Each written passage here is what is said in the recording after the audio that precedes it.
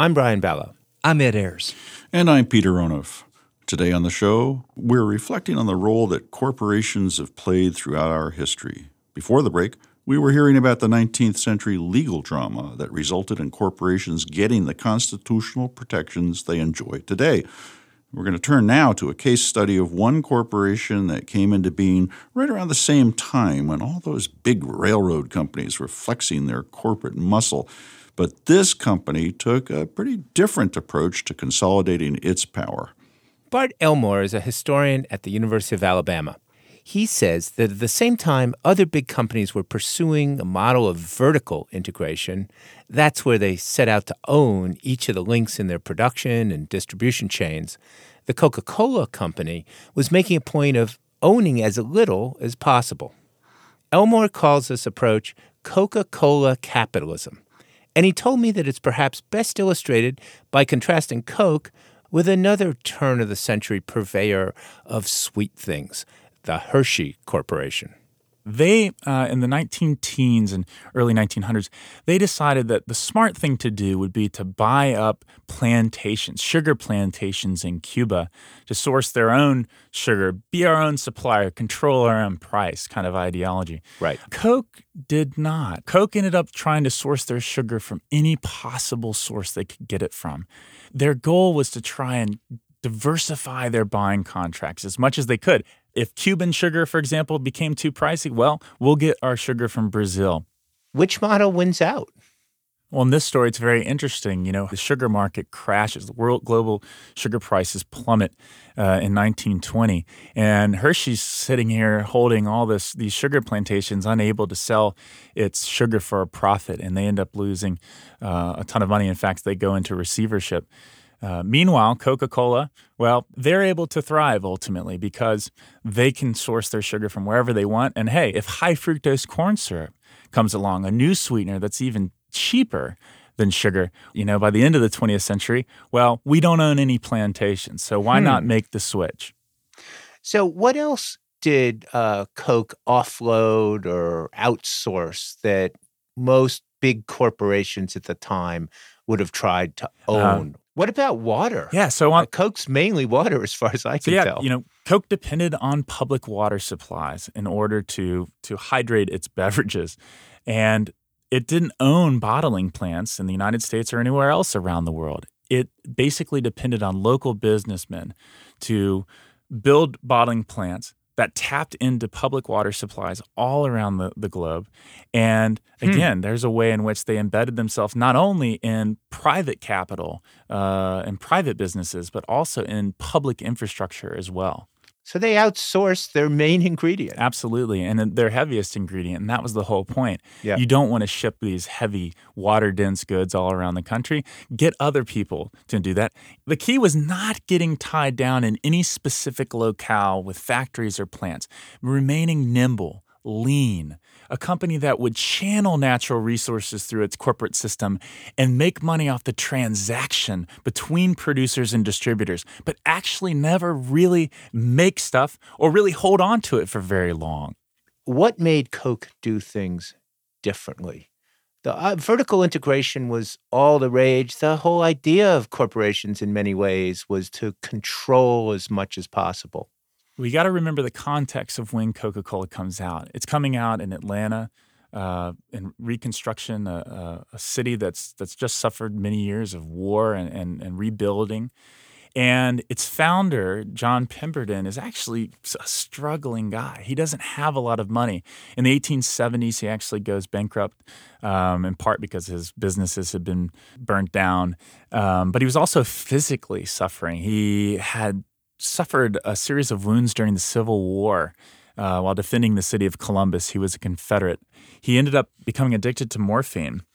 And interestingly, that's kind of how Coke came about. He was trying to find a drug that would get him off morphine. And while we might find this a little surprising, he chose cocaine as his elixir that would get him off of this addiction to morphine. It was his methadone. And he actually tried to copy this drink that was very popular in France called Vin Mariani.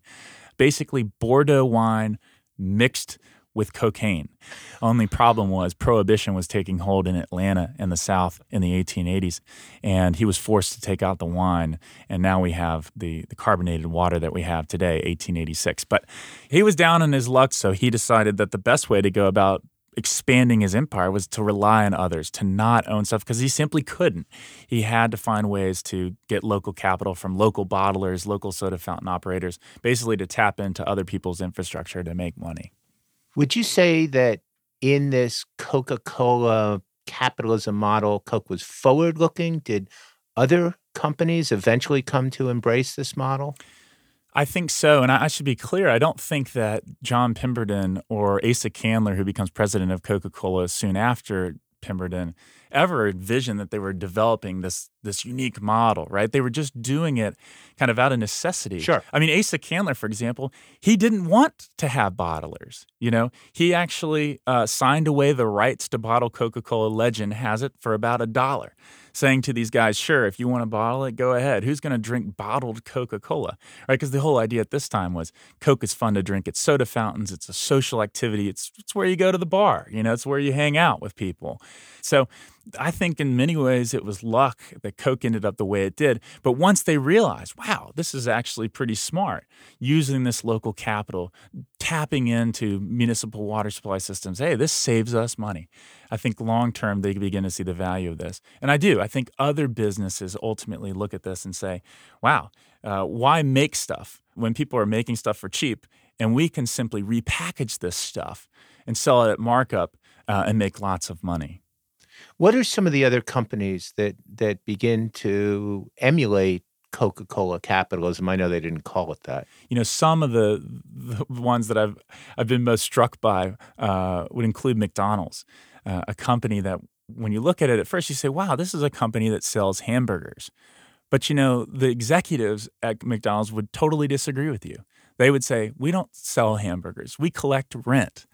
And in fact, this is exactly the wording of one of the top executives in the 1950s. He says, we are not essentially in the food business. We are in the real estate business. And by that he meant, look, all we really do is we buy up cheap properties along highways, which by the 50s, we're developing all these interstate highways thanks to Eisenhower and others. And we've got this land, and we're just going to rent it out to franchisees, lease this land. And guess what? It's the franchisee who has to pay for the laborers, who has to pay for the building all the restaurants and doing all this. So you've talked about McDonald's, Coke, McDonald's. They seem to go together like Coke and Big Mac. Sure. But what about outside the food industry? Well, when you look at the biggest winners, you could say, of the 21st century, the profit titans, a lot of them are, say, software companies, which don't actually make the bulky machines and have to own all that stuff. Same thing with Google, right? A company that, if you looked at their SEC filings, would say, we make most of our money off advertising, essentially making a kind of fee for promoting various wares on its websites. Again, making money off the transaction, not necessarily off making stuff. I'm impressed by this Coca-Cola capitalism model, but I wonder about companies that seem to be following the standard oil model of vertical integration. Comcast, for instance, seems to be buying up every part of its production and distribution system available for sale. Well, I think that while we're always on shaky ground as historians talking about the future, I would say that there are some lessons. What we see is not that vertically integrated empires always fail. We saw U.S. Steel do very well. We saw auto industries do very well. We've seen vertically integrated enterprises do well in the short term. The question is, how do they do in the long term? And I think what you see with Coke is that it seems to just continually grow in terms of its profits while U.S. Steel fails and other vertically integrated enterprises fail. And it's its nimbleness that allows it to perpetuate itself into new eras of economic realities and ecological realities. And the question for Comcast then is simply that. Will it be able to, once it buys up these things that are time-specific and place-specific in many ways, will these things prove valuable investments 50 years from now? Bart, thanks very much for joining us on Backstory today. Thanks a lot, Brian.